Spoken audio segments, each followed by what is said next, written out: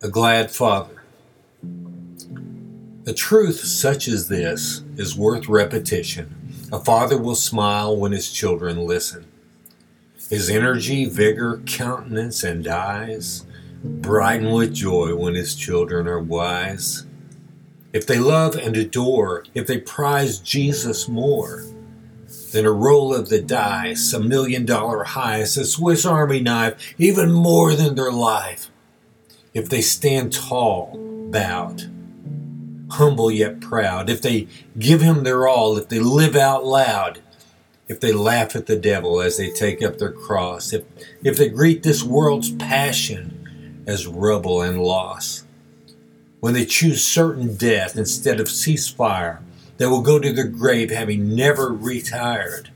When free will gives in to election and grace, it'll put a big smile on their father's face.